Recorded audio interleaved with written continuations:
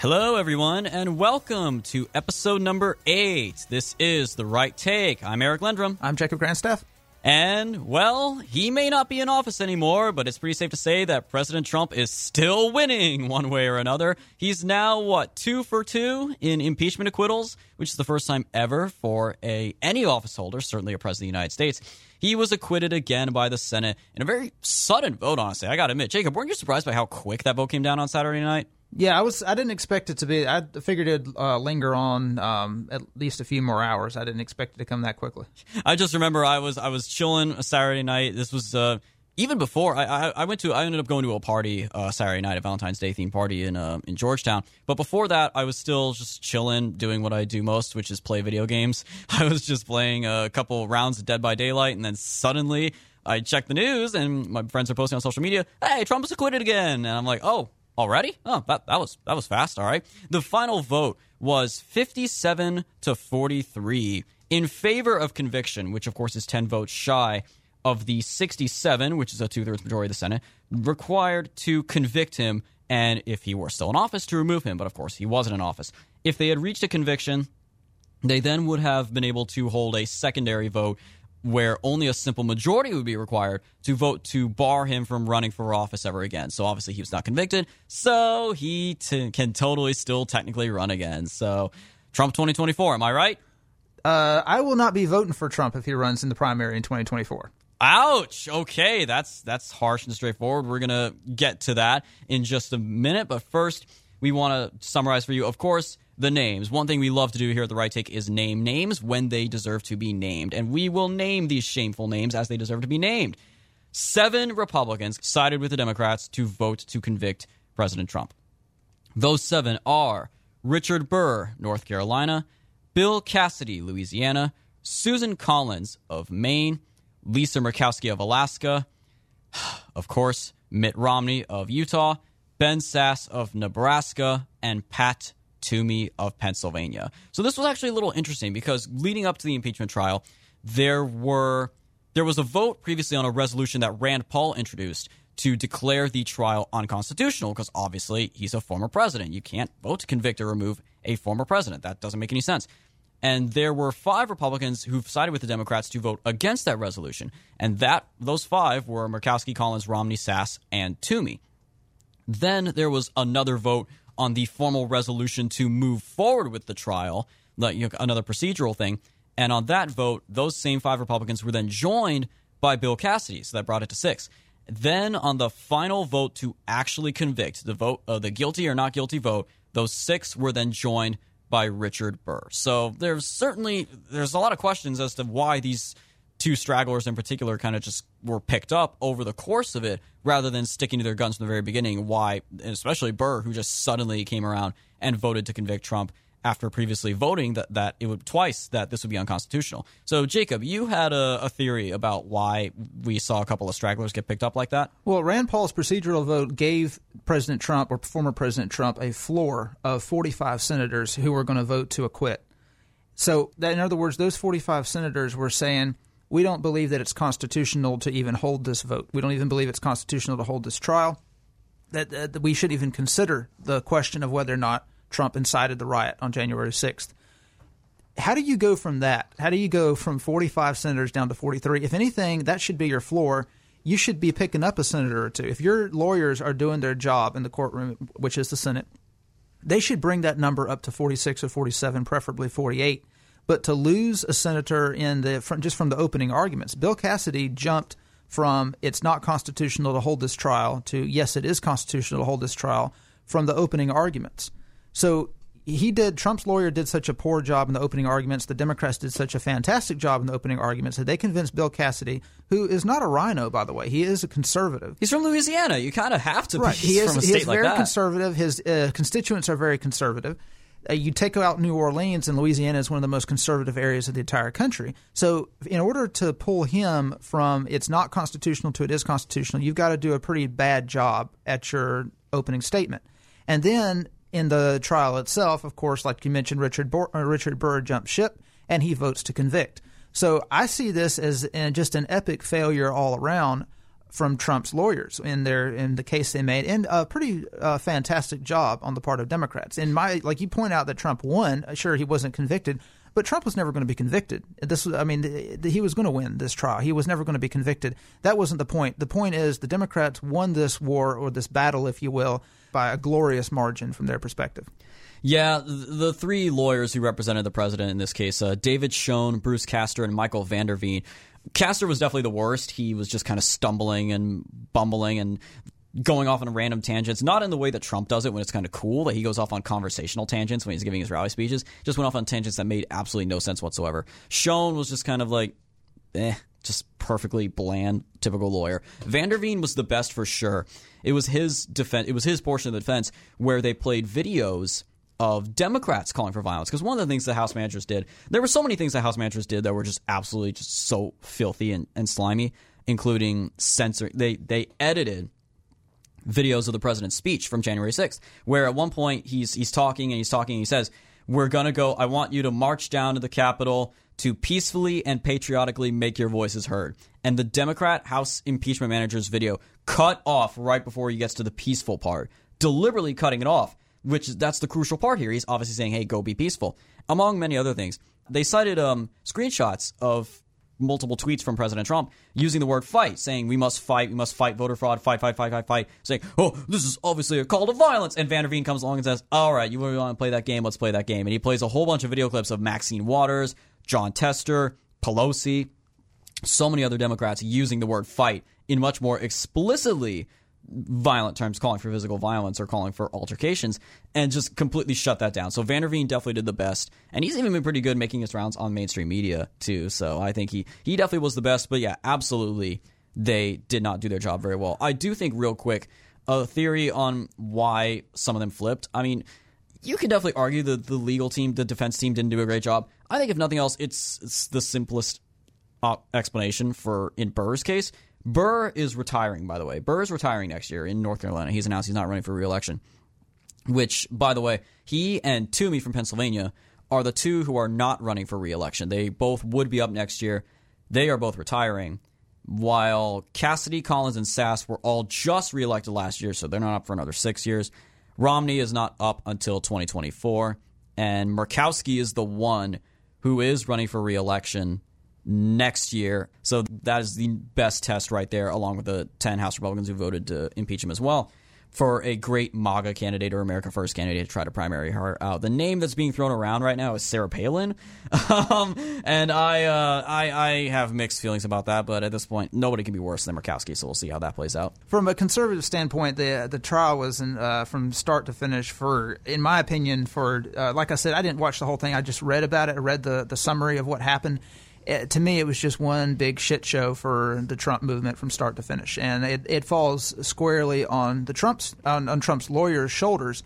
And you can argue that Trump's to blame because he hired these people, just like you can argue that he's to blame for hiring such incompetent losers in his administration. But when you look at the way that the Democrats argued it and you compare it to Trump's lawyers, the Democrats they understood that they were not going to get a conviction. They understood that going into it. So they were playing the PR game. They were wanting to humiliate Trump before the American people. They were wanting to make the case that Trump was not fit to hold office. And Trump's lawyers, they were arguing it from the constitutional perspective. They were going into it as if it was an actual trial. This was never going to be an actual trial. This was just a show trial. It was just political theater. And when you have lawyers that don't understand that, they're going to absolutely the floor is going to get wiped with them. I don't know if you ever remember those cartoons from like the 50s and 60s, like Tom and Jerry. Yes. You'll see like you'll see a cartoon character grab another one and just sling them all over the floor, knock them up against the wall, throw them around, crush them with an Acme anvil, and they're literally flat. Yeah, that's basically what happened to Trump's lawyers during this trial. And you mentioned Van der Veen you said that he's the best of the three, in your opinion. Absolutely. So Van der Veen back in August. Oh, I know which trap I just walked into, but please proceed. Well, it's not a trap. I mean, it's just everyone knows. Everyone's read about it. Van der Veen said F Trump back in his law firm, said criticized Trump, said F Trump, attacked Trump for claiming that mail-in voting was susceptible to fraud, claimed that was nonsense. They continued to attack Trump after the election, and Trump was rightfully claiming that there was fraud in the election. So you're going to bring a guy like this into the trial, and in the very first day, I don't know if it was the opening statement, it was the very first day when the Democrats were making their case. It might have been Vanderveen. I think it might have been Castor. Was that his name, Castor? Bruce Castor. Bruce Castor. Yeah. I think it was Bruce Castor. He was arguing that the whole trial is illegitimate because he said the Democrats are only having this trial because they want to disqualify Trump from running in 2024. We should let the American people decide that. Just like we let the American people decide to elect Joe Biden as president. He basically acknowledged that the results were legitimate even though they weren't. And at that point, because the Democrats weren't running on what Trump said, they weren't arguing against what Trump said on January 6th. They were making the case about what Trump said between November 3rd and January 6th. They turned this trial into an indictment against Trump claiming fraud. And on the very first day of the trial, Trump's lawyer goes up there and admits that... It says there was no fraud. Right, and he tells the Democrats, yep, you're correct, there was no fraud. Well, at that point, it's over. You've lost. They understand they're not going to get a conviction. In fact, if it wasn't for the political pressure that Trump supporters would put on Republicans whenever they're up for re-election, you'd probably got a lot more Republicans to vote to convict. In fact, you might have even gotten a conviction. But because of the political pressure, they understood they weren't going to get a conviction. So their goal was to pull moderate Republicans and independents and the politically unaware over to their side. And I think they did that. And the polls bear that out. I get what you're saying. First off, I doubt all polls because polls are polls. But I think at the end of the day, if it really was political theater, they went in knowing they wouldn't get a conviction. How did they not know that this would only end up helping him? I argue that this still ultimately, his lawyers sucked, but that doesn't hurt Trump because at the end of the day, Trump the man is Trump the man. Just like how in the immediate aftermath of January 6th, when the polls and everything were in the media narrative was all saying, oh, Trump's responsible for a riot. Then he gets banned by every social media platform, and that rallies so many people back to support him because he's been silenced. They see him as a martyr. It's kind of the same thing here. They're picking on him. They're kicking him while he's down, picking on him and trying to impeach him even though he's not in office anymore. When there's no point, especially when in the midst of the virus decisively getting worse, they projected that up to 100,000 people could die in Joe Biden's first month in office. By the time of his first month, 100,000 people. That's a quarter of the total coronavirus deaths over the course of Trump's entire last year in office. A quarter of that, 1 month of Joe Biden. It's getting decisively worse. We're no closer to a stimulus bill or aid package or anything. They're piddling around with impeachment just like last time, just like a year ago when the coronavirus was just getting started. They were wasting time ceremoniously walking the articles of impeachment through Congress rather than actually doing something that helps the American people. So I think at the end of the day, they can pat themselves on the back and think that they all did a good job. But this ultimately does help Trump in the grand scheme of things because it further proves they have no plan now that he's gone. All they want to do is keep talking about Trump. They never had a plan for being anything other than the anti-Trump party. And now he's gone. Impeachment's done. You can continue to talk about it in the media a little bit longer, but sooner or later that's going to fade as well. And people are going to turn to Joe Biden and the Democrats in Congress, Pelosi and Schumer, and ask, all right, enough about Trump. What are you going to do differently? Yes, it was political theater, but it was more than that. Their strategy, since they knew they weren't going to get a conviction, was to pull Republicans away from Trump and get them to vote to convict. And Bill Cassidy is a perfect example. How do you get Bill Cassidy to switch it to change his mind on whether or not it's unconstitutional to constitutional, and then get Richard Burr to vote to convict? Those are two red states. North Carolina is trending purple, but it's still a red state. Louisiana is dark, dark red. Bill Cassidy wouldn't have made that decision, I don't believe, if he didn't think that he could go to the voters of Louisiana and defend his case. Or perhaps he's just so cocky that he thinks, hey, I just got reelected. I'm not up for another 6 years, so maybe they'll forget by then. Maybe so, but I think same with Collins and Sass. But I think I think the impeachment managers and the Democrats successfully convinced him that Trump overstepped his bounds as president, that he deserves to be convicted because he violated his oath of office, and the same with Richard Burr. I think the Democrats just outmaneuvered the lawyers that Trump picked. And here's the thing: Congressman Matt Gaetz from Florida. He actually offered to resign his seat and defend Trump and argue on the merits of voter fraud. And if he had done that, since the Democrats are already making it about voter fraud, because their argument, and this is what the media has been running with, Trump has been claiming without evidence. Trump has claimed without evidence. Baselessly, conspiracy theories, debunked. Right. And you've got most people – look, I didn't even look at the proof for voter fraud for about a month and a half after the election just because I was busy. I figured, well, I'll get to this eventually. There's nothing I can do about it anyway. And that's the way I think most Americans are. And so they see this. And the Democrats put together a really good montage of videos to try to implicate Trump. And yeah, they were chopped up. Some of them were pulled from the first Stop the Steal rally, and it was all anyone who had been to the Stop the Steal rallies and had been following politics knew that it was all chopped up and just theater. But the average voter doesn't know that. And this is one instance, in my opinion, the Trump brand through this trial is damaged beyond recovery, and there is no coming back for this. I disagree completely. I think the president is still overwhelmingly popular with the voters, and we're going to see that. The first real test of this is going to be 2022. And if the most important battle in 2022 is not the general election, it's the primaries. It's how many of those 10 Republicans who voted to impeach Trump are going to get primaried out, and subsequently will those primary victors go on to win. But that is why this is hysterical. So then after the trial, Mitch McConnell, Senate minority leader now, because Mitch did such a great job with the Georgia runoffs, he voted to acquit Trump. But then immediately after, in a floor speech, said, I still think Trump is responsible. He literally explicitly said, I think Trump is responsible for the riot that took place. He hasn't gotten away with anything yet. He basically implied there could be civil lawsuits or something. So then, as of today, February 16th, the office of the former president, Donald J. Trump, released this statement. Quote, "The Republican Party can never again be respected or strong with political leaders, in air quotes, leaders like Senator Mitch McConnell on its helm. McConnell's dedication to business as usual, status quo policies, together with his lack of political insight, wisdom, skill, and personality, has rapidly driven him from majority leader to minority leader, and it will only get worse. The Democrats and Chuck Schumer play McConnell like a fiddle. They've never had it so good, and they want to keep it that way. We know our America First agenda is a winner, not McConnell's Beltway First agenda or Biden's America Last agenda." Well, see, McConnell's reaction to the election and the claims of electoral fraud is the same as most Republicans who were basically enduring the Trump years. Their attitude, they all backed Ted Cruz, Marco Rubio, Jeb Bush, other primary candidates in 2016. When Trump won the nomination, became the clear nominee. He won. I think it was Wisconsin was the deciding knockout blow to Ted Cruz. Indiana. Ted Cruz won Wisconsin in an upset, and then it went to Indiana. Indiana is where Cruz lost and then dropped out. Yeah. So at that point, there was nothing they could do. It was over. So at that point, they had to come up with a cope. It's like, okay, well, let's cope.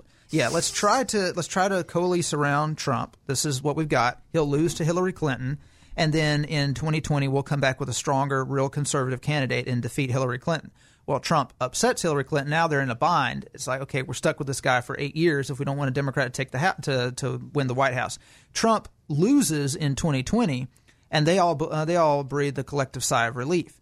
Now, when evidence presents itself of voter fraud and Trump decides to fight back rather than just rolling over and giving a concession speech like they all wanted, now they're stuck because they can either side with Trump and the majority of Republicans who can clearly see there was fraud, or they have to side with the Democrats and claim, no, this was a legitimate election.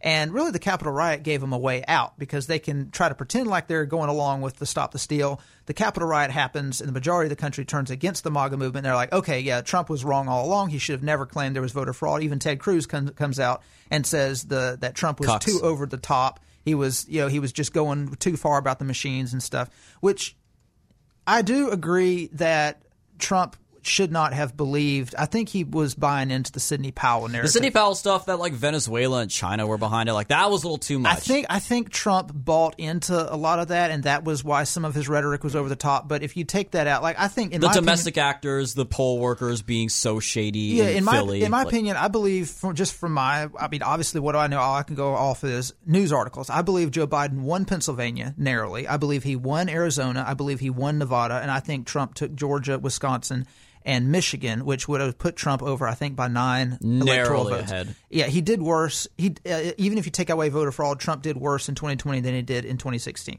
But with the McConnells, this is why McConnell is attacking Trump now, because this is now we can finally move beyond the Trump era in their minds and get back to Tea Party conservatism, which is something we're going to get into. We're going to get into that, but I want to read one more passage from the statement that President Trump issued, because this ties back into why the 2022 primary battle is going to be so important. Quote, this is from the president, quote, "Mitch is a dour, sullen, and unsmiling political hack. And if Republican senators are going to stay with him, they will not win again.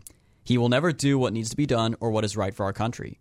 Where necessary and appropriate, I will back primary rivals who espouse making America great again and our policy of America first," end quote.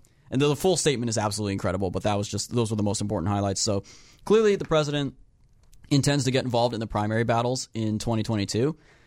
obviously in House seats, but also most likely in a couple of Senate seats, like Murkowski, where, again, Murkowski is the one who voted for impeachment. She's always been against him. She voted against Obamacare repeal and Kavanaugh and so many others, so she definitely deserves to get primaried out. But, yeah, that's the thing. That's the main topic we want to talk about is, regardless of Trump, regardless of Donald J. Trump the man, what is the future of the MAGA movement? So in order to understand that, of course, we have to understand what the MAGA movement is. And I've said this for a while now, that you brought up the Tea Party, and that, of course, is very relevant. People have compared the MAGA movement to the Tea Party movement in 2010, which, of course, took the country by storm, produced one of the biggest political midterm landslides in American history. Republicans took over 60 seats in the House, took multiple seats in the Senate. They flipped governorships, they flipped state legislatures so powerfully that the GOP still has the majority of state legislatures across the country, even in the Midwestern states. Even after 2018 and 2020, they still control commanding majorities in key state legislatures in those swing states, even if Biden, quote-unquote, won those states. That's primarily due to the victories in 2010 and the redistricting that was done as a result of that. So the Tea Party, I faintly remember the Tea Party. It was fueled by the passage of Obamacare. That was the thing that triggered the Tea Party movement, was opposition to Obamacare. Jacob is shaking his head. You don't think so? You disagree? I think you're a little too young to remember that far back. All right, but either way, from what I understand, I think we can agree on this. The three core issues of the Tea Party, when it came out of nowhere, was lowering taxes, reducing regulations, and repealing Obamacare. Those were the three main issues. That was its first problem. Its second problem was that there was no face or name or leader behind it. Some people have tried to claim that Ron Paul was like the intellectual godfather of the Tea Party movement, which maybe, I don't know. But either way, there was no clear leader. So you take those two things into account. There's no leader, and those three issues, taxes, regulations, Obamacare, those are all that is fiscal conservatism, which is already the traditional orthodoxy of the GOP establishment. The Paul Ryans, the McConnells, the Marco Rubios, they all supported that already. So, of course, it was easy for Paul Ryan and Marco Rubio to come along and say, oh, yeah, of course, we're a Tea Party. Yeah, we're a Tea Party. And then they take over the Republican Party and they just hijack the Tea Party movement, again, with no resistance from a leader or figurehead, because there is none. The MAGA movement is completely different. The MAGA movement is classic paleoconservatism. It's based on three core issues: cracking down on immigration, legal and illegal, mostly illegal; fixing bad trade deals, putting the American economy and the American worker first through protectionism and tariffs; and ending overseas interventionism and putting a stop to these stupid endless wars that we have been embroiled in for 2 decades, thanks to Bush. Those three core issues, which are popular, they're paleocon issues, and some of them are certainly the wars one was popular among the Democratic Party until recently. Those three run directly counter to the GOP elite because they have always wanted the cheap labor and lopsided, quote, free trade deals to benefit their corporate donors. The corporate donors want the cheap labor coming in from Mexico. They want free trade deals that make it easier to import or cheaper to import goods from China. And, of course, they also have the military-industrial complex that they've always wanted to support, whether it's the defense contractors, the oil companies, what have you. And, of course, MAGA, unlike Tea Party, the modern America First movement, has one of the biggest, most famous names and also one of the wealthiest names and faces in modern American pop culture. Everybody knew who Donald Trump was. Everyone knows the name Trump. They know from the TV show. They know him from his bombastic personality in the 80s and all his casinos and hotels. So it's much harder to take a movement away. That's why part of it's called Trumpism. Half of it is called America First or MAGA, and half people refer to it as Trumpism or the Trump movement. So it's not going to be easy for them to take that movement away from him as long as he is still a factor. So that is the important difference between MAGA and the Tea Party. I want to go back real quick, Jacob. You said the Tea Party. What was it that you say really caused the Tea Party to happen? Well, the Tea Party jumped on. The Tea Party actually got started before Obamacare was passed. It didn't. You had Tea Party rallies and stuff. Rick Santelli gave his famous speech on CNBC, and that might have been December actually of 2008. Or January of 2009. So it was before the Affordable Care. I think even before Obama even took office. The Tea Party was mainly a response to TARP, the bailout of the banks, the basically corporate welfare, and the rising national debt, which had exploded under Bush. The Obamacare galvanized it. The Obamacare debate just galvanized it and blew it up. Whereas beforehand, it was mostly libertarians. You had even a lot of Democrats, a lot of fiscally conservative Democrats who didn't thought Obama was too fiscally irresponsible. And then it was the Obamacare debate that really blew it up in Republican circles. The problem, though, is like you mentioned, you had the Marco Rubio types, you had the Sarah Palin, like Sarah Palin and Glenn Beck. They end up spearheading it in 2010 and 2011. And by that point, that's when a lot of the libertarian types and a lot of the conservative Democrats just kind of pulled back and like, okay, this is just a partisan Republican show. Bunch of whack jobs and crazies. Yeah, and Sarah Palin. That's kind of whenever, because Sarah Palin, she's not to call her. She was kind of a fellow. She was more of a fellow traveler of the Tea Party. Tea Party adjacent. Yeah, I wouldn't necessarily call her a driving force. The same with Glenn Beck. Like he was just a TV commentator. He was always like an anti-war libertarian, and then he kind of which philosophically kind of aligned with the Tea Party. But the point is, whenever it became a partisan issue, then it just kind of got folded into the Republican Party. And by 2014, there really was no Tea Party left. You just had the Republican Party. And they were still advocating the same policies they'd always advocated. And the Tea Party had like one last hurrah. They kind of led to the creation of the Freedom Caucus, and that was what ultimately got rid of John Boehner. And that was kind of one last stand. That was probably their greatest accomplishment. Was get rid of John Boehner. Although it gave us Paul Ryan, so it was kind of a Napoleon after the French Revolution situation. Yeah, but see, the thing is, the reason why the Tea Party never really took off is because most Americans aren't that fiscally conservative, and this is just reality. Like the Barry Goldwater. This is an article I read in American Greatness. They were trying to say, a lot of historians of the conservative movement try to claim that Reagan succeeded where Goldwater failed because he advocated, I don't know, maybe he repackaged Goldwater's message a little bit more tightly. But the reality is most Americans in the 60s and the 80s weren't that fiscally conservative. Reagan was a New Deal Democrat. And he never really, like he said famously, I never left the Democratic Party. The Democratic Party left me.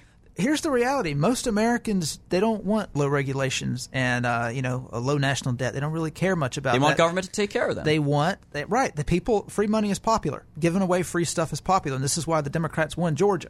As funny as I saw this graph, I think it was Mike Cernovich that actually put out a graph of where Republican voters are on the ideological spectrum, and he tweeted, this is where Republican voters are if the GOP ever wants to start winning elections again.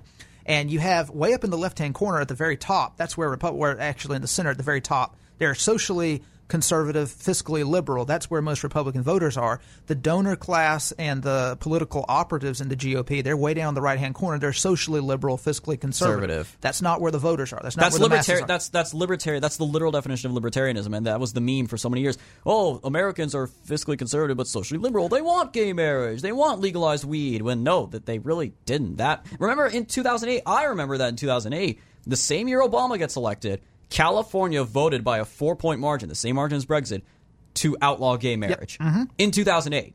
And this is why when Trump comes along, and Trump was right where most conservative Americans are. In fact, I would say where about 55% of the country is. He was socially moderate, and he was willing to make concessions to the social conservatives, but he was fiscally moderate as well. He was more fiscally, even slightly left of center on some issues. And this is where this is the difference. This is the fundamental difference between the America First agenda and the America First movement and the Tea Party movement. A lot of people like to make the comparison, but really the only comparison is that you had a lot of Republican voters who voted for the Tea Party candidates because, well, they didn't want Obamacare and they didn't want Democrats, and they voted for Trump because, well, they didn't want Democrats. So yeah, there was some overlap in the voters, but as far as the messaging goes, the message is different. Very different. They are not the same. In fact, I remember, of course, being young and idealistic at the time. I was all on board with the Tea Party. I remember when Trump gave his speech in Las Vegas in April of 2011, his first political speech when he was considering jumping into the fray in 2012. I remember thinking, if Trump ever got the nomination, I wouldn't vote Republican. This guy's an idiot. I was thinking there's nothing that he stands for that in any way matches the Tea Party. The Tea Party was gaining momentum. We were fixing it looked like we might get a Tea Party candidate into the White House in 2012. I'm thinking Trump is the exact opposite of the Tea Party. Why are people cheering for what he's saying? And that's why he didn't run in 2012. The timing wasn't right. The Republican Party and the voters weren't quite where he was at that point. And I think he also knew that no Republican candidate was going to beat the coalition Obama had built. Obama just built a really good coalition that even though he lost about 4 million votes from 2008, he still won resoundingly, and he knew, even that Donald Trump would not beat Obama. I think that may also be a factor as well. Well, Trump famously said, well, if I had run, I would have won. I don't think he would have gotten the nomination. That's the bluster he said. Of course he's going to say that. Well, he was talking about the Republican nomination. I would have won the Republican nomination. I don't think he would have gotten the nomination in 2012 2012 if he had thrown his hat in the ring. And so, Trump is the kind, if he's going to draw a sword, he wants to make sure it's a battle he can win. Right. And I think he read the mood of the Republican Party at the time. He knew they weren't quite ready. Mm-hmm. But so you touched on some of the differences between the old Republican Party and Trump's agenda, or the America First agenda.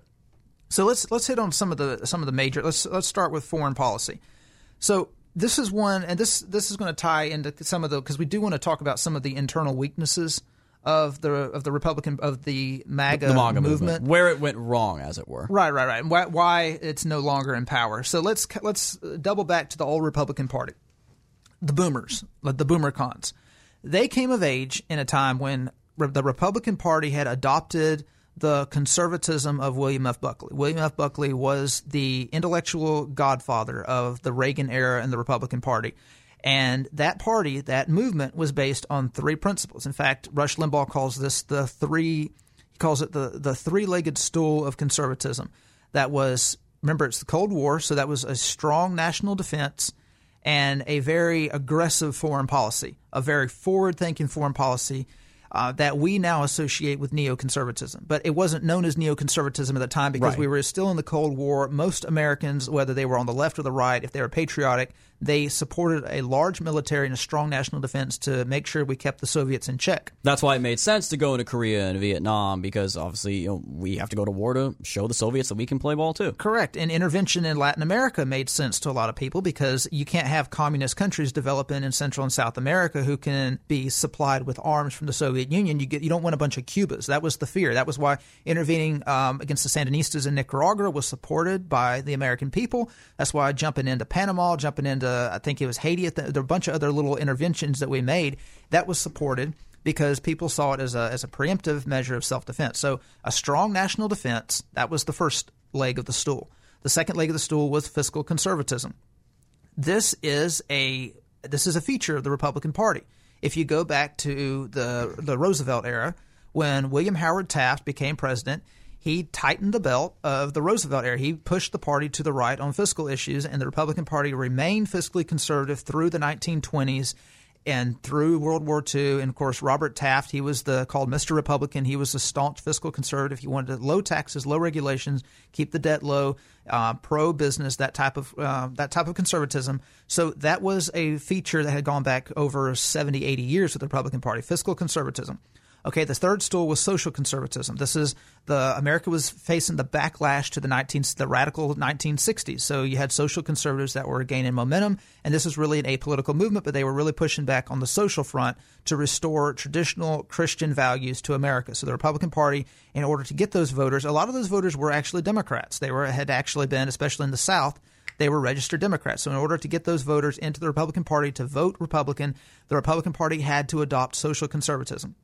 So moving post-Cold War, those baby boomers, they continued to have that mindset throughout the 90s and throughout the 2000s, which is why they supported George W. Bush in the Iraq War and why they became so hawkish against Islamic countries. So when Trump comes on the scene, you've still got baby boomers who make up, I would say, at least a plurality of the Republican Party. Sounds about right. So they're still extremely hawkish on Islam. Islam has now taken the place of the Soviet Union. We're now in a Cold War against Islam. Rudy Giuliani was kind of like the Donald Trump of the 2008 primaries. He was except when I say the Donald Trump, what I mean by that is the bombastic tone he took. But he took that bombastic tone against Islam. He didn't talk about immigration. He didn't talk about anything that had anything to do with the Donald Trump America First movement. His big thing was we've got to treat Islam the way I treated the gangsters when I was mayor of New York. And of course, he was wildly applauded on stage. He was the big darling of the hawkish right. And it was actually Rudy Giuliani that propelled Ron Paul to senator stardom because he got into a spat with Ron Paul, and Ron Paul just ate his lunch on the Iraq War situation. But at the time, this is what people wanted. Like John McCain's the hawk. He's going to stop the Arab Obama, like the old lady. I don't know if you saw the clip, but she's like, "Don't elect Obama. He's an Arab." But this was the mentality. They had grown up in the Cold War when they had to hide under desks to hide from the potential Soviet bombs, and they just translated that mentality over to Islam. So Trump comes on the scene, and he's advocating for America first. He wanted to return the Republican Party to the pre-World War II era. And this is the biggest, this is really the biggest accomplishment of Donald Trump, is that he pulled so many hawks away from the let's just go bomb the Middle East. That was basically their whole ideology, to let's focus on building America up. Let's focus on these hollowed out areas of America. Let's focus on domestic policy. American infrastructure. Like, that's one more thing, too, that was said about Trump. Like, as you said, he kind of clashed with the Tea Party in that 2011 Las Vegas speech. He said he was the one Republican candidate for the first time in a long time who dared to come along and say, oh, yeah, Social Security, Medicare, I'm not going to touch that. Why would I? Let people keep it. And one of the more specific policy ideas he suggested that unfortunately never came to pass was an infrastructure bill. He said, I want to pass my equivalent of Obama's stimulus bill. I want to pass a $1 trillion infrastructure bill to focus on American bridges, highways, tunnels, airports. I want to rebuild America's infrastructure with just a fraction of the money that we wasted in the Middle Eastern wars. Unfortunately, that never came to be. Steve Bannon told a bit of that story in his interview with Charlie Rose on 60 Minutes.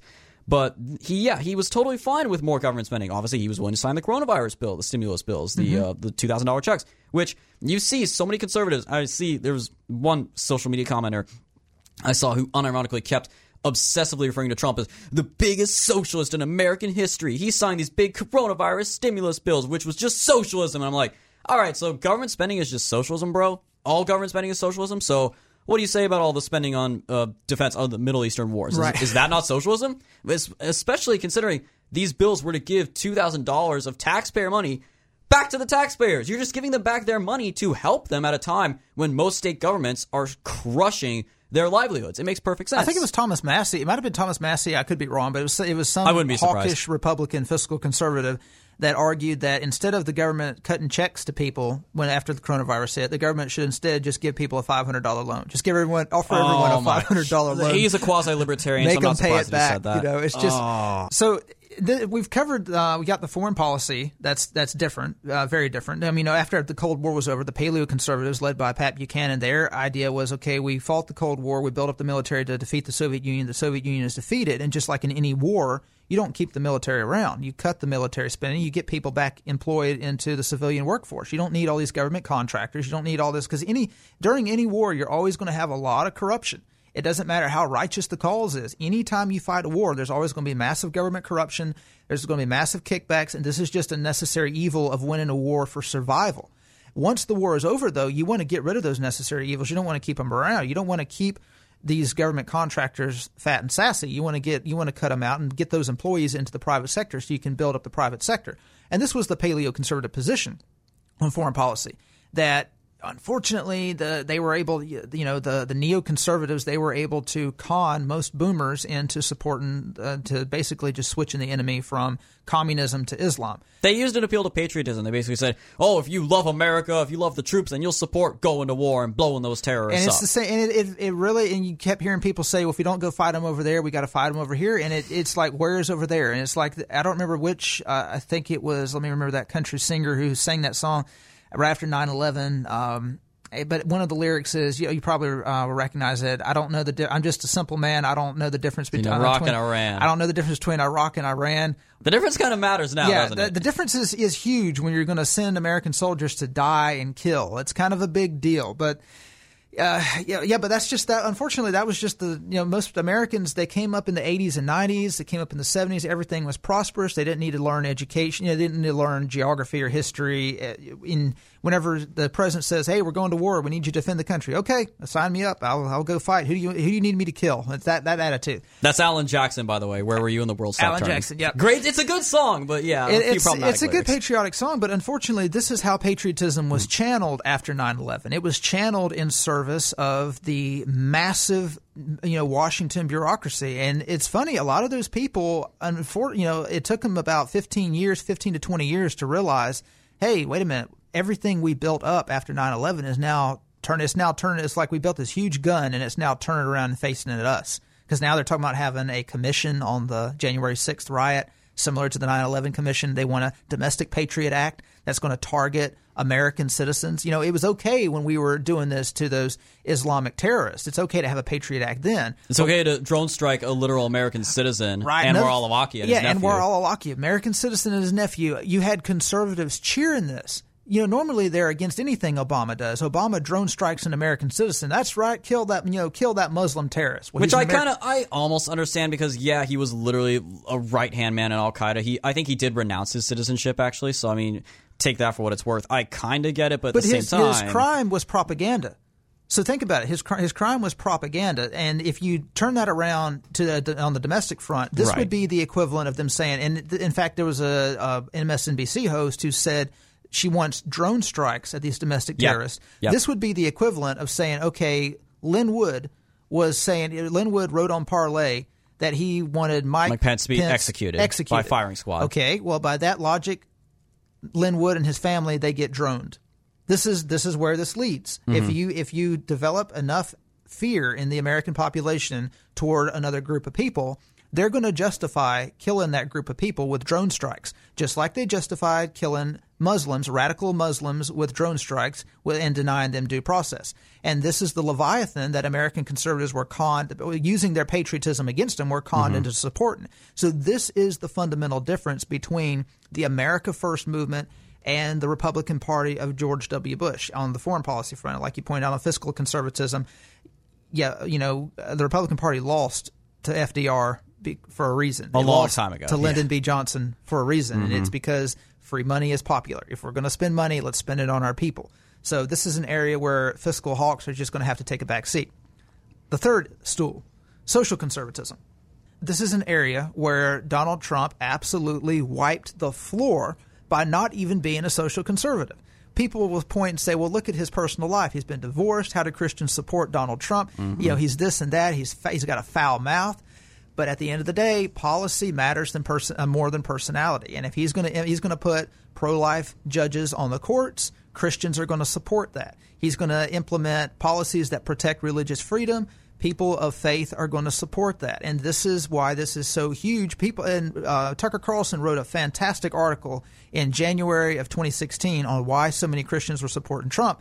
And he said most evangelical Christians have given up on getting one of their own in the White House. They see where the left is going on the religious front, and they want a bodyguard, and they see Trump as a bodyguard. And if you want to get common everyday people to show up in droves and vote by the tens of millions for your candidate, you've got to provide a bodyguard against the left that wants to encroach on religious freedom. Exactly. And that's the thing, too, going back to what we said earlier, that there was this meme for the longest time. Oh, no, most Americans are actually socially liberal. They're fiscally conservative. No, it was the other way around. A lot of them, especially working-class Democrat voters, blue-collar workers, the disgruntled former Democrats who maybe had not even voted in a long time, who turned around and voted for Trump in 2016. A lot of them are, they're union members, but they have families. They have family values. A lot of them go to church. Quite a few of them own guns. They are socially conservative, or at least more middle of the road. They're not liberal. So appealing to those guys saying, I'm going to protect your religious freedom, I'm going to protect your gun rights, but I'm also not going to touch your unions. I'm not going to touch your welfare like that. Or your Social Security. Exactly. That appeals directly to those people. They're former Democrats for a reason, right? So Trump put together that coalition through this very careful balance of anti-interventionism, being relaxed on social spending or government spending, cracking down on immigration, which was also a big part of the economic appeal to them, is because immigration disproportionately affects these already suffering communities, these working-class communities in the Rust Belt. And it also certainly affected the Hispanic community, the Latino community that is here in the United States. This was something that was very interesting that I had to point out. Just one example is that people point to the fact that Trump did do very well among all minority communities in 2020 compared to his 2016 results. He did better among African Americans, and he did better among Latino Americans. Now, of course, Biden still wins the overall national Latino vote. But Jacob, you actually made an interesting point the other day off the air that if that number, kind of like the national popular vote, it's totally skewed by California Hispanics, who are mostly Mexicans, who are first or second generation, lots of them illegals or came here as a result of illegals. So of course they're going to vote for the Amnesty Party. They're going to vote no matter what. Whereas Latinos who are based here in America, who are actually Native Americans who have been here for generations on end, do identify more with America than with their Hispanic heritage, than with their race, as it were. And you saw this in Texas. There was one county that Trump flipped in Zapata County. This county is on the border. It's located on the border of Texas towards the very southern tip. It's an overwhelmingly Hispanic county. It had not been won by a Republican since Warren Harding in 1920. Trump lost this county by 33 points in 2016 to Hillary Clinton. He then won it by 5 points against Joe Biden in 2020. That's a 38-point swing. And it's not a coincidence that that county is right there on the border. People say that Trump's last year in office might have been the year that did him in, that it was the worst year of his presidency. But it was certainly the virus and the riots and whatnot. But it was definitely the best year of his presidency in the area of immigration, because for better or for worse, he used the virus as an excuse on top of the national emergency he already declared in the last year of January 2019. He used the virus as an excuse to completely shut down immigration, legal and illegal. And those positive effects were seen in the last year of his presidency. And you look at Florida. Florida's another example. Everyone was predicting that Florida would go blue permanently once the Puerto Ricans flooded in from Hurricane Maria, but the exact opposite. That did not happen. Yeah, there were over 100,000 Puerto Ricans who, by the way, can vote. They don't have to switch their. They don't have to become citizens. They're already citizens, so they move to the continent. They can vote in the presidential elections. Over 100,000 of them moved to Florida, and Trump wins Florida by an even larger margin than he won it in 2016. So. One thing that we've got to look at when we look at the immigration platform, that is a platform that transcends fiscal and social conservatism, and it's an area that is not necessarily a losing issue with Latino voters. And this not at all. No, I remember at a town hall article, I don't remember who wrote it, but it was right after the 2012 election. People were looking at the exit poll numbers, and they were saying that Republicans going forward are going to have to pick their battles very, very carefully with immigration, because most of these Hispanic voters, they support more immigration. They want amnesty. They want amnesty. They don't want illegal immigrants deported. So Republicans are going to have to be very, very careful. Well, you got to remember the reason for that is because a lot of those were not assimilated Hispanics. They had U.S. citizenship after 4 years, well, after 8 years, but from 2012 to 2020, a lot of those Americans of Hispanic descent, the 8 years have gone on. Meanwhile, they've bought a house. They've increased their income.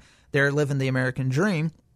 And they're starting to feel a lot more American. So when they understand now that, and especially since the argument has been made to them, that if we open up the borders and allow more immigration, those immigrants are going to directly affect you. They're going to affect you negatively economically. They're going to affect your kids negatively economically by increasing the labor pool. They're going to drive wages down. They're going to make it harder for American citizens to get jobs. It doesn't matter what your ancestry is. You're going to be hurt the same way as people whose ancestors go back to the 1600s. And that's not even taking into account the crime that they bring with them. Correct. Certainly look at the sanctuary cities that are just MS-13. Mm-hmm. Exactly. Yeah, Kate Steinle, everybody. Never forget. Okay, so we want to talk about the internal disadvantages within the current Trump coalition. One of the first things that's really messed up is a lot of misinformation has been going out to Trump voters for the simple reason that we don't have a news media that serves all of the people. We have a news media that serves Democratic voters and some of the old Jeb Bush types of Republicans. The mainstream news media is actively hostile to the takeover that Donald Trump made to the Republican Party. This news media, the mainstream media, they want a duopoly. It's not that they want a one-party system.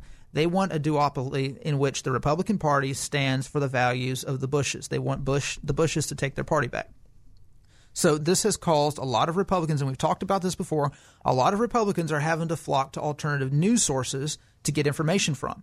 So a lot of these news sources are promoting conspiracy theories.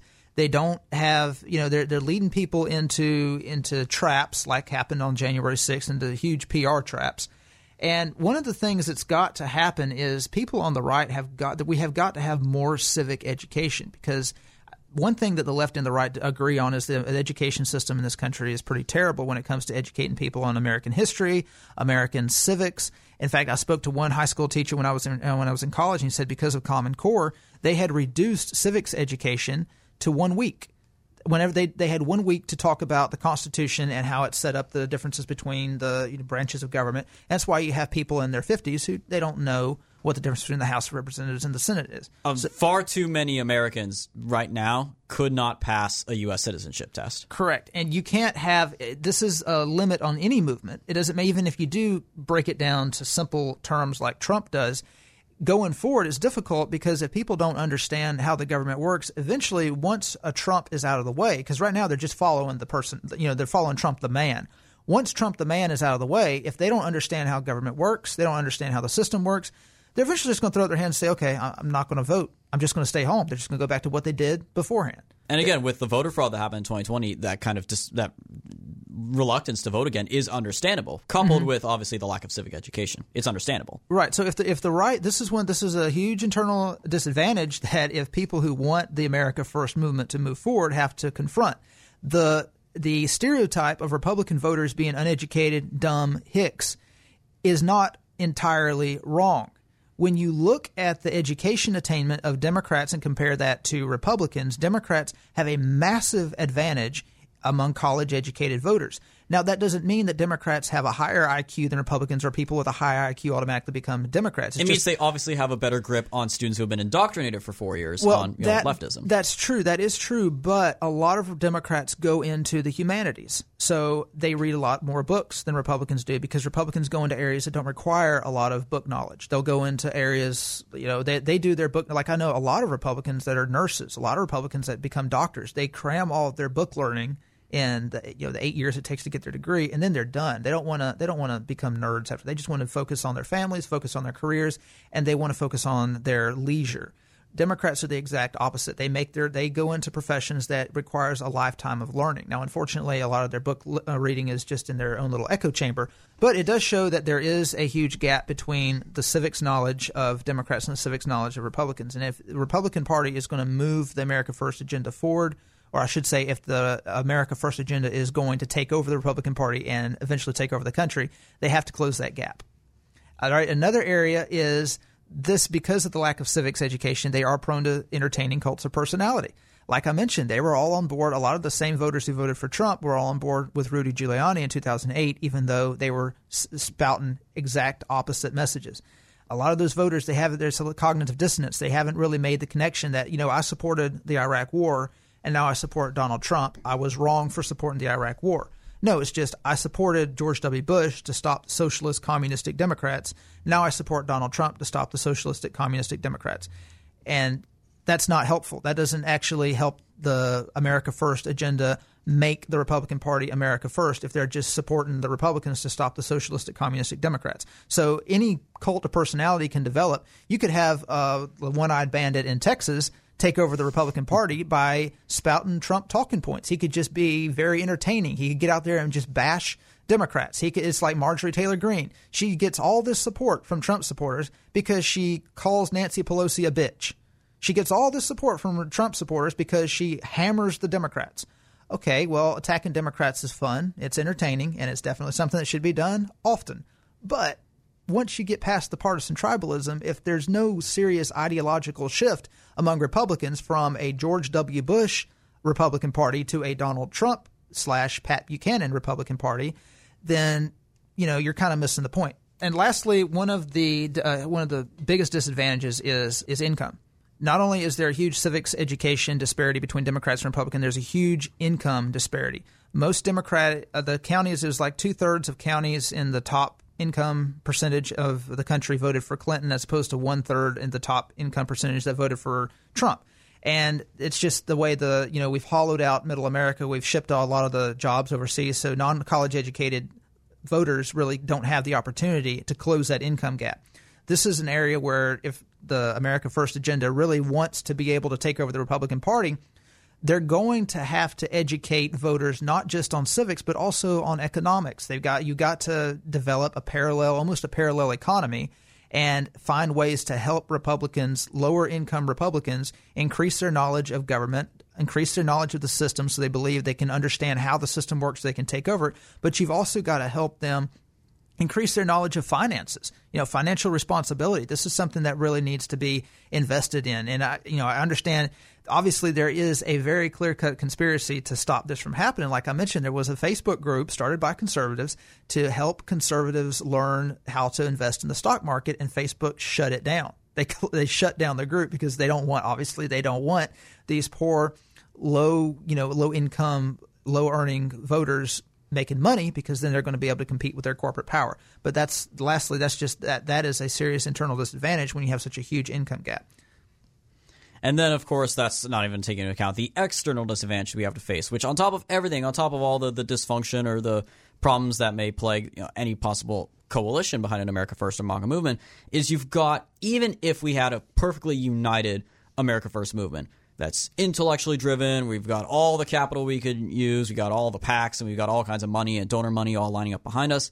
You still have all the major institutions in the country working against us, whether it's the corporations, whether it's Hollywood, big tech, banks, Wall Street, the deep state, foreign donors, the international lobby, you name it, the bureaucracy, the deep state. They are all working against us. And that obviously is a pretty powerful beast to overcome. Trump was able to narrowly do it in 2016. Unfortunately, he wasn't able to overcome it and voter fraud in 2020. So we have to find out a way to come up with a plan to take down that Leviathan as well. Republicans do need to focus more on local issues and taking over local Republican parties, taking over local city councils, focusing on the sheriff's races. District attorneys, yeah. District attorneys and sheriff's races are huge when it comes to protecting civil liberties. If Republicans are afraid that of what the Democrats are going to trample their civil liberties, they need to focus a lot less on the national politics and focus a lot more on their local district attorney races and their local sheriff races. Because let's say there was a bill passed by Congress, signed by the president, to outlaw AR-15s, just completely and confiscate them. Well, if all of the sheriffs are controlled by Republicans who basically take the stance over my dead body, that bill is dead on arrival. The president can sign it all he wants. The sheriffs aren't going to enforce it. And in fact, the sheriffs will arrest anyone who tries to enforce it. It's very simple. They could just they could put the president on notice. If you send any DHS officials into my county, I'm going to arrest them on spot and hold them without bail. Do exactly what they do with sanctuary cities. Right. You really need a movement on the right to take over the DA offices, take over the sheriff's offices, and treat American citizens as well as liberal cities treat their illegal aliens. You need the same kind of protection, almost like the flock, like we're going to protect our flock. You need that type of mentality from local sheriffs and district attorneys' offices that you get in San Francisco for illegal immigrants. Another way is you need to promote civic education, financial and skills education, and we need to decentralize the right. It really is helpful, actually, that Fox News has been dethroned, because one of the ways that they were able to keep Republicans in line during the Iraq War was through Fox News. They had all Republicans watched Fox News, Bill O'Reilly, Sean Hannity. They were like the high priest of the Republican Party. If they supported the Iraq War, everyone else supported the Iraq War. Now it'd be much harder to do that because you've got a lot of competition. So decentralization is huge to making sure that the America First agenda takes over the Republican Party. And lastly, Republicans have got to get away from, and I mentioned this with Marjorie Taylor Greene, they've got to get away from their hatred of Democrats.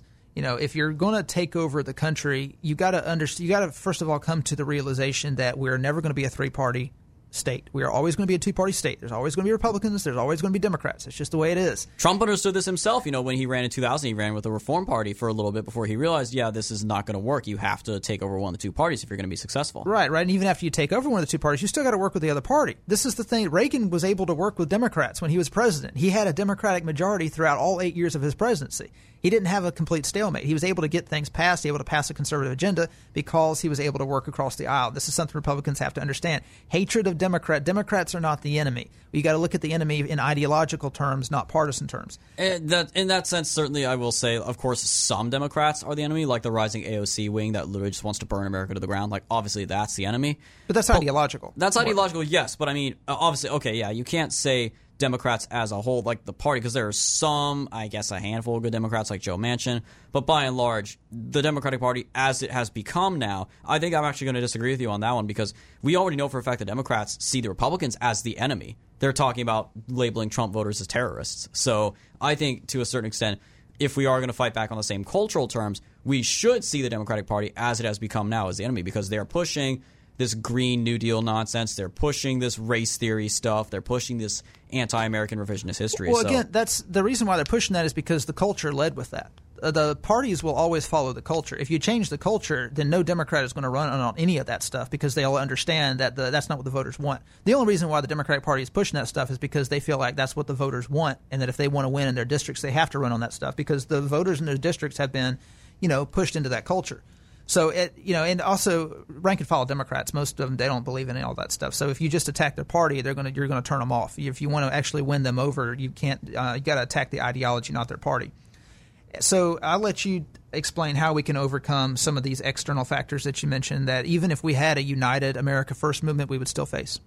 All right, well, because obviously the institutions are a big problem, and a lot of these institutions are the result of our capitalist economy. For 50 years, we were the pro-capitalist country. We were America. We were the land of free markets because obviously we were going to be the opposite of the Soviet Union, and they're communists. So we support corporations, and we support the free market, as it were. But now the Cold War is over, and where has capitalism, completely unbridled capitalism, led us? It's led us to these ultra-powerful corporations that overwhelmingly donate to left-wing causes and to Democratic candidates.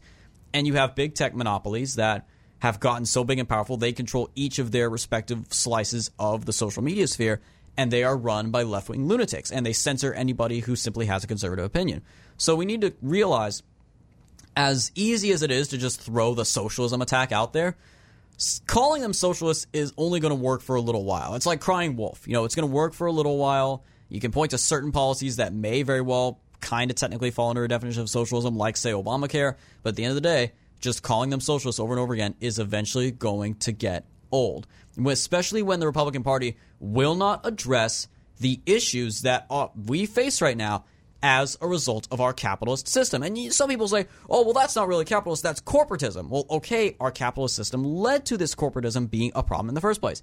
So we should be against most corporations at this point, whether it's McDonald's or Walmart or any other corporation that tweeted out the Black Power Fist or hashtag Black Lives Matter or the rainbow flag or donated overwhelmingly to Democrats or to Joe Biden over Trump. They are clearly not on our side. When they are also they push these messages that will not affect their bottom line. I said this in one of our very first episodes, I think, that these corporations did not care if a couple of their franchise locations got burned down in the race riots last year. Because McDonald's is not going to shut down when a couple locations in Minneapolis get burned to the ground. Whereas the mom and pop shop, the little grocery store, the little dry cleaner that is burned to the ground, that business isn't coming back. And of course McDonald's doesn't care because we'll probably just buy that property where that mom and pop shop was and we'll put one of our own there. So we should be more openly against corporations that will not explicitly support us. There's a few out there that are okay, like Bernie Marcus of Home Depot and a few others that are on our side, and Home Depot is not out there pushing this stuff openly.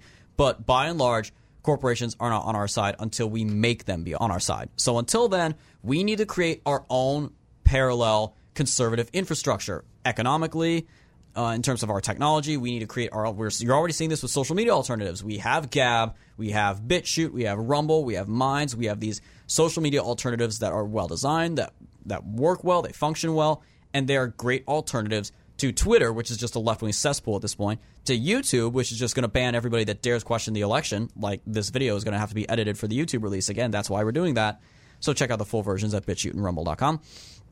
And we need to even go so far as our own conservative entertainment, our own conservative higher education, conservative schools, whether it's, Liberty University or Hillsdale or others, conservative banking if need be, because you've heard of banks literally shutting down people's accounts. Deutsche Bank actually shut down all of its accounts with the Trump organization after the 2020 election. And I know most people say conservative movies are kind of cringe. Okay, some of them are, but until we have our own conservative Hollywood, what else are we going to do, right? They don't even have to be conservative movies. They can just be normal movies without any SJW propaganda. Exactly. Just make normal movies. So movies as they were 20 years ago. Right. So we need to be prepared to, I don't know. I mean, you call it a parallel ecosystem or a parallel infrastructure. Call it, a conservative ghetto, if you will, basically making the conservative ghettos our own. Whatever you call it, we have to do that if we are going to survive, because the institutions that are overseeing our society right now are not going to help us. So to sum it all up, Donald Trump is, I don't think that he's going to run in 2024 just because I think he's going to be so happy to be away from it and just be able to, be on the sidelines. I do think that he's going to play the role of kingmaker, though, in 2022, as long as he continues to stay active. But that the people who voted for Donald Trump because of his policies and not just because of his personality want to be able to take over the Republican Party and kick the Liz Cheneys out, kick the Mitch McConnells out, kick all the Lindsey Grahams out. If they actually want to de-neocon the Republican Party and return the Republican Party to its social conservative, fiscal conservative, well, when I say fiscal conservative, what I mean by that is basically non-corporatist, pro-actual free market origins. if they actually want to return the Republican Party to an America First agenda, then they're going to have to make the future of the Republican Party about positions and ideology and not just about Donald Trump the man. They're going to have to take Donald Trump's example and his positions and translate that into the Republican Party and basically create a hydra whereby so you have 5 different new Trumps. The media chops off one Trump, so you got 5 more that sprout up in its place, all guided by the same ideology. So they're going to have to take Donald Trump the man and turn it into the Trump agenda if they really want to move the party forward in a Trumpist direction. And lastly, this nonsense about having a third party, like we've talked about before, the American system is designed in such a way where a third party simply cannot win. Anytime we started out with 2 parties at our founding, anytime a third party actually did become viable, they simply pushed one of the 2 parties out and took over as the number 2 in the 2-party system. We are a 2-party system. As long as our Constitution remains intact, we will continue to be a 2-party system. And we're going to have to accept that, whether we like the Republican Party or the Democratic Party, we are going to continue to be a 2-party system. So if America First, American patriots want to actually move the government in a direction that benefits American citizens and not the global elites, they're going to have to take over one of the 2 parties. The Democratic Party is completely beholden to people who are internationalists, so that's obviously out of play. They're going to have to take over the Republican Party. And so that eventually what's going to happen is people will have a choice. Do I want to vote for Democrats or do I want to vote for the Party of America First? If they hate Democrats enough, they're going to have no choice but to vote for the Party of America First. So that's how you eventually pull fair-minded, patriotic Democrats over to your side by becoming the only alternative. All right, and that is all the time we have left today for this very special episode of The Right Take. Be sure to follow us on all of our social media platforms and podcast hosting services. You can find a list of these websites at our website, righttakepodcast.com/contact. We are on the YouTube alternatives that actually care about freedom of expression, BitChute and Rumble. We are on the Twitter alternative Gab. We are on the Facebook alternative Minds. And we can be found on many podcast platforms, including Google Podcasts and so many others, wherever podcasts are available. You can subscribe to our base podcast feed at Podbean, from which all of our other podcasts are derived. And you can keep on top of everything that we do, all of the latest episodes that we post, on our website, righttakepodcast.com. So until next time, guys, tune in next week for episode number 9.